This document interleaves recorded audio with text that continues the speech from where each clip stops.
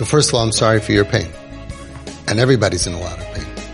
And we have to understand that we're in pain whether we do this mahalach or that mahalach. The pain of having your child spiritually lost is very painful. The pain of having your child physically in danger and mentally crushed and emotionally unstable and all of these other things is the most pain in the world.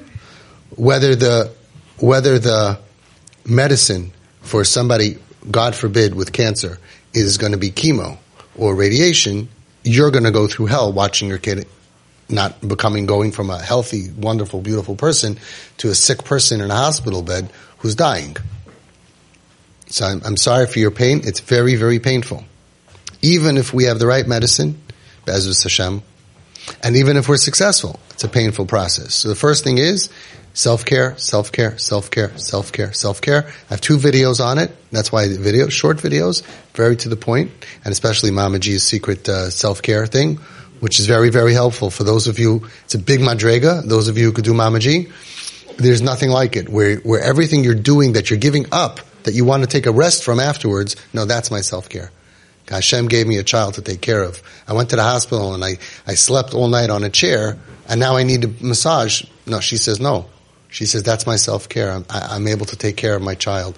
That's a madrega el yaina, which I think you opened up.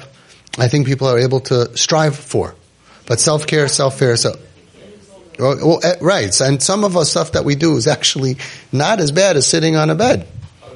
Sleeping on So, first thing is, I'm sorry for your pain. Second thing is self-care, self-care, self-care. Now, you described the situation. I'm giving, right? But I'm not getting anything in return. I have a certain expectation from what I'm giving, and therefore it's very painful when I don't have it. The first thing is, you will saif hakavod lavai. With God's help, we will win. And like I've said so many times, you will get more than your investment. You will get more than your investment, but you have to have patience. You're not going to get it now while she still doesn't have a future and still doesn't have a grasp of the world and has no stability. We're investing. You're investing. You come home, you tell your wife, I took all of my money and I bought a house. Really? Can I see a picture? You go by and you see this old house, dilapidated house. She goes, you took $300,000 that we saved up for the last 20 years and you bought this? You said, no, you don't understand. Every Sunday I'm going to come here. Every Friday I'm going to work after Matzah Shabbos. I'm going to take my friends and I'm going to fix it up and then I'm going to work on it. I'm going to work on it and then I'm going to rent it out and then I'm going to mortgage it.